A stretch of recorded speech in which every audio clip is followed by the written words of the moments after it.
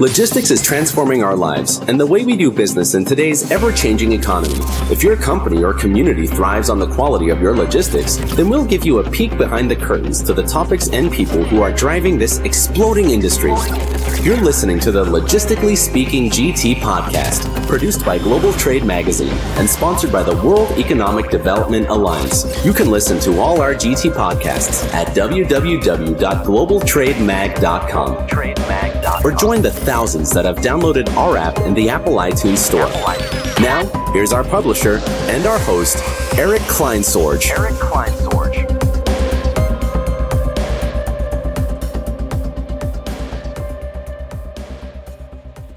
Hey, it's another great day here at Global Trade Magazine, and we're truly excited about today's GT podcast. So welcome to all of our podcast listeners and Global Trade readers for this special episode. We're going to head to the East Coast and talk about ports, specifically the Port of Montreal. And today, we have special guest Toni Boemi. Toni is the Vice President of Growth and Development for the port and brings over 40 years of experience to the cruise industry on the St. Lawrence River and 34 years in the marine transport industry. Toni is going to share with us some topics ranging from opportunities the Port of Montreal has, some news about their recent expansions at the port, how it's keeping up with new technologies, and why it continues to have success as a cruise destination. Toni, welcome to the show. Well, thank you, and thank you for having me. I'm glad to be able to have this discussion with you. We're very excited to have you here today, Toni. And why don't we start off so our listeners can get a little bit of a background on you. Tell me a little bit about your background and about the port. Well, interesting enough, if you go back in the days of Star Trek, I actually have an IT background. That's how I started off. Somehow ended up in the transportation industry. I worked for a carrier, a steamship line, for roughly over 35 years. And then I joined the port about 10 years ago. Since then, have been involved in a variety of different sectors, from container ships to liquid bulk, petroleum, to regular bulk, as well as cruise ships. Pretty exciting. So before we got started, we were kind of talking about the weather and how cold it is right there right now. Does that ever present challenges to the port that one might need to consider? Yeah, on the one hand, it does. On the other hand, we need to keep in mind that, this is not new for us. So basically, the port, as well as the city, is well equipped to handle whatever we are confronted with in terms of whether it be snow, cold, and so on and so forth. So suffice it to say, the port, for example, is open year-round, and many people are surprised to hear that. But we're able to deal with the elements as they come up. It's not an issue for us. So you're the experts. That's great. So we here at Global Trade, we deal with a lot of ports all around the world. It's a very important part of the industry of global trade. How would you say the Port of Montreal differs from other ports in the Atlantic? Well, this is sometimes I find it's one of the best kept secrets. And when you look at the Port of Montreal, we're actually an international container port located on the St. Lawrence River. So we're actually a river port. So we're located approximately 1,000 miles inland from the Atlantic coast. And this is where we differ from ports that you see along coastal, for example, whether it be the Atlantic coast or the East Coast ports. And so from that perspective, a lot of people don't view us in the same light as those ports that you see on East or West Coast. But at the end of the day, when you look at, for example, the results that we get, the fact that geographically where we're located, we compete very head-on with all those ports along the East and West Coast. Excellent. Well, you bring up that you're a river port, and as I'm sitting here listening to the podcast and thinking about my business, I might be concerned and think there might be some limits on the opportunities it has in the face of the megaship era. Are there any concerns I should have? Yeah, that's a very good question. And, I get asked a lot. When you look at Montreal being a river port, we're not a deep water port. And so from that perspective, the mega ships that we read about or hear about every day are not able to come into the St. Lawrence River. Having said that, I would say that it's somewhat of a blessing in disguise. Today, for example, the ships that come to Montreal roughly are about 5,000 TEUs. But what really differs with Montreal compared to the other ports is that we're a destination port. So in other words, when the vessels come into the St. Lawrence River and when they do reach Montreal, they're actually completely discharged, all 5,000 TEUs. Mega ships, what you find are basically have services that will offer quote-unquote milk runs. So in other words, they'll come in off the coast, they'll stop in Halifax, they'll continue on to New York, they'll go into Virginia, and at any one location, they may load or discharge either equal to or less than what we do. And so from that perspective, we have a very unique model. Also, keep in mind that when I say it's a blessing in disguise, I'm still struggling to find a very favorable article in terms of the impact of megaports. If you can imagine, for example, the whole principle of supply chain logistics, which really is to streamline the process, then really what we're creating is a situation where you have, you're basically creating congestion points where you're putting in these mega vessels into one port. And that causes problems in itself. And so those are problems that really are not, you don't really realize in Montreal because of the fact that the ships are smaller and because of the fact that we can basically streamline the process. You know, another thing to keep in mind is that many of my competitors, when I meet them in conferences, they say to me, they say, well, what kind of future does the Port of Montreal have because of the fact that everybody's building these mega ships? And I would say to them, you know, I answer them and say, look, it's one thing to have a mega ship, but the most important part is to make sure that the cargo or the goods reach the markets. And unfortunately, mega ships, like our market, they can't come into our market. So, for example, our geography allows us to access 40 million consumers within 8 hours trucking. We also have a very our own short line railway that we operate on the port. And with that railway, we can hit Detroit and Chicago within 48 hours. So we can access another 70 million consumers. And so from the perspective of market access in terms of geography, we're probably ideally located compared to any other port that's either located on the Atlantic or even on the East Coast in terms of any major markets. Another thing that we see as well, which we realized, being located in Montreal, on Eastern Seaboard, if you will, or East Coast, Europe is the core market for us.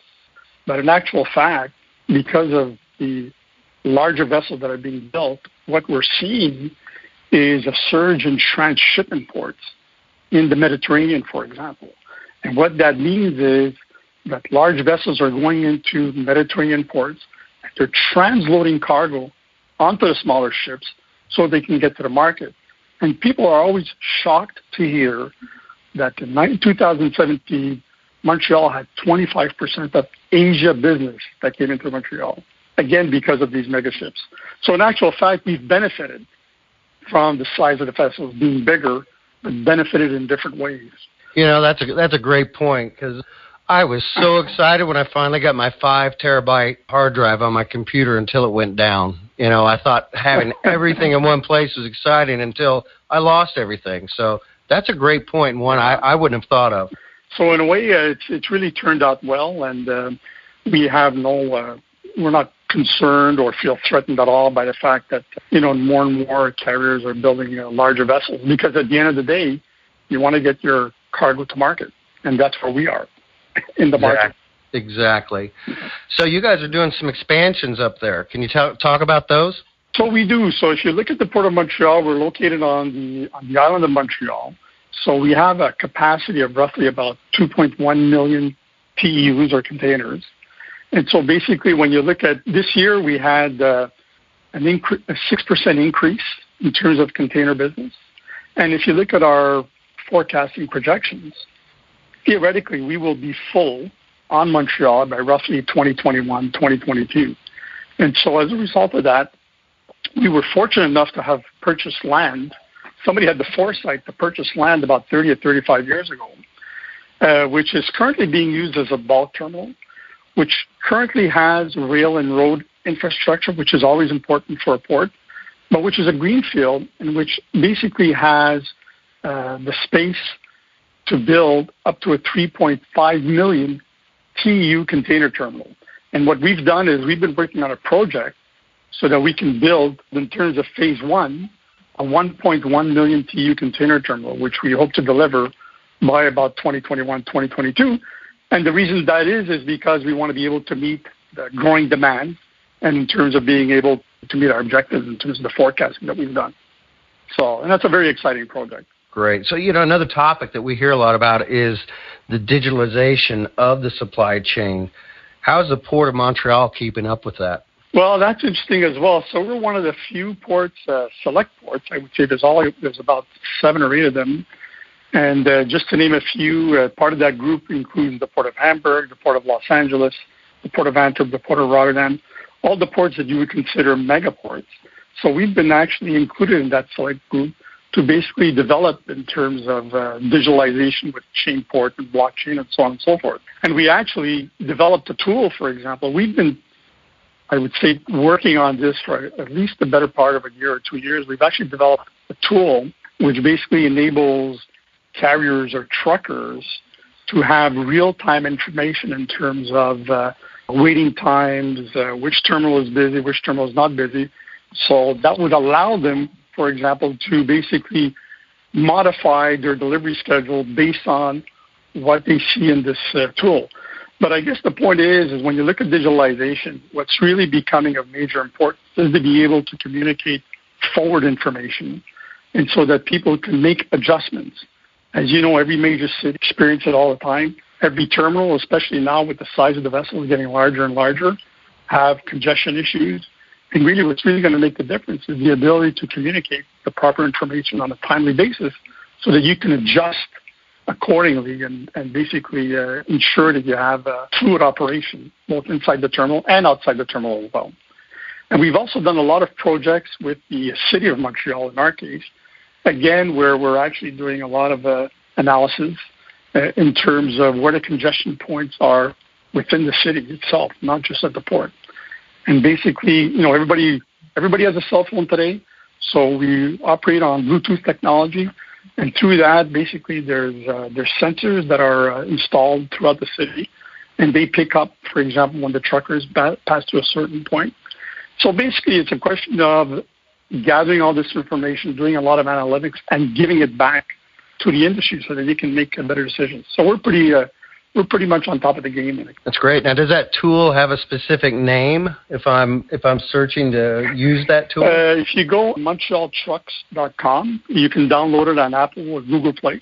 You'll see it'll give you current waiting times. Right now we have 4 container terminals in Montreal. And basically, you just download the app, and you can see what the waiting time is for each individual terminal. So that's free to use? That's free to use. So switching topics a little bit, how is the consolidation of carriers affecting the Port of Montreal? Again, I think I may have mentioned to you in our when we initially we were setting up for the discussion that Montreal is a very unique and operates under a very unique model. And that's also recognized by the carriers. So, for example, if you look at all the alliances, Montreal is considered, quote-unquote, out of scope. So when you look at the carrier alliances that have been created throughout, for example, especially Europe and Asia and so on and so forth, that really hasn't been applied to us. So we still have, for example, MSC, which is a great example, and they have the 2M alliance with Maersk. But in Montreal, they operate independently as Maersk operates independently. So we're actually, from our perspective, we're out of scope, so to speak. Those alliances really haven't had any impact on us in terms of Montreal. So I know we're all about business all the time, but sometimes you got to get away and you got to be able to relax. And I understand that the port's also a huge cruise destination, and it's seen really growth and true success over the past years. How do you explain that? That's really a success story, I have to say. So basically, I also act as the president of the St. Lawrence Cruise Association. St. Lawrence Cruise Association consists of 9 ports, which includes Montreal. Roughly about 10 years ago, both levels of government, provincial and federal, decided to invest large sums of money to develop the cruise destination on the St. Lawrence River. And so, of course, ports like Montreal and Quebec City were well established historically, whether it be through going back in time through immigration and then, of course, through cruising.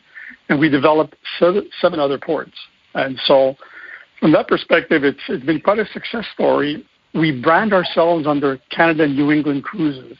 And what that is basically you have the ability to get on a cruise ship in Montreal. You'll go to Quebec City. You'll do the Maritimes, Bar Harbor, Boston, get off in New York City, and vice versa. That's roughly about 80% of the cruise business that we have. And the thing is, in terms of branding ourselves as Canada New England, I would say that in the last 3 or 4 years, I think we finally broken the barrier where that's concerned. And so the brand is very well known. So last year, for example, the Port of Montreal increased the cruise business by roughly had a 34% increase. This year, for the 2018 season, we're expecting another 18 to 20% increase.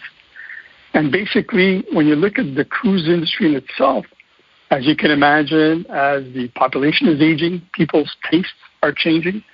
They want to be able to experience, not just go into those sunny destinations. So they want to go into urban areas and they want to go into rural areas. Basically, the St. Lawrence River and the St. Lawrence ports are able to offer that. And so it's really picked up a lot in popularity. And it's, like I said, a success story. And then in our case, we built a brand new cruise terminal. So it was a $78 million project, which was delivered last July, and which is really a state-of-the-art modern facility for cruise ships. So it's a new industry for us, but it's a growing industry. And we're starting to see the fruits of our labor in terms of the results are starting to come through now. So we're very pleased. Yeah, so I'm sure there's a lot of our listeners that would love to, see what kind of destinations you guys provide out of the port. Where could I go to see some of those destinations from a cruise standpoint? In terms of where to get the information? Yeah, where would I go and see, here's all the different possible cruises I can take. There's a website, Cruise the St. Lawrence. Once you go on that website, you'll see the individual port. There's 9 ports that belong to the St. Lawrence River. Of course, because it's Canada, New England, if you go on the Canada, New England side, you'll also see Port of New York, Port of Boston, the Maritimes as well, Quebec City, Prince Edward Island, Charlottetown, all these great places. You'll get all the information you need in terms of being able to plan for a cruise. As I said, we're getting all the big lines that are coming in, all the brands that you're familiar with in terms of Carnival Cruise Lines, the Regent Lines, so on and so forth. When you look at cargo ships in terms of my limitations in terms of getting in mega vessels, I have the same limitations, believe it or not, on the cruise industry in terms of air draft restrictions because of bridges. And so basically that's another, I would say, advantage that we have because a lot of the cruise ships that come into Montreal are small to medium-sized, very luxurious cruises, and basically, who basically come to Montreal on a regular basis. So again, we avoid the large congestion points, if you will. So when passengers arrive at Montreal, they can just simply walk off. The cruise terminal is right at the foot of Old Montreal, the tourist area, which anybody who's been to Montreal is very familiar with. So you just walk off the ship and enjoy. Great. Well, Tony, it sounds like the Port of Montreal has both sides of the business taken care of, both the business and pleasure, and it sounds like you guys are really spiking in an upward growth. That's truly exciting. Could you provide us your information or how to get in contact with you if I want to find out some more information? There's 2 things. If you go on our website, www.port-montreal.com, I mean, the website is very detailed, and it goes from the cruise section to the cargo section. And if you want to send an email, then you can just use marketing at port-montreal.com, and we'll be able to direct it to the right person depending on what your requirements are. Tony, I want to thank you for taking your time today. With your busy schedule, it's hard to set aside some time, and here at Global Trade and the readers really appreciate the relationship you have with our magazine. We really appreciate services that you offer our readers. We hope you'll be able to join us again someday on another podcast. Thank you very much for this opportunity, and I look forward to it. Thank you. You've been listening to the Logistically Speaking GT podcast. We want to thank all of our astute readers of Global Trade Magazine and thank all of our great advertisers that help make this possible. Remember, you can subscribe and find all our GT podcasts at www.globaltrademag.com. We hope you'll return next time for another great episode of Logistically Speaking. And don't forget, globaltrademag.com's daily news and information is ranked #1 by Google.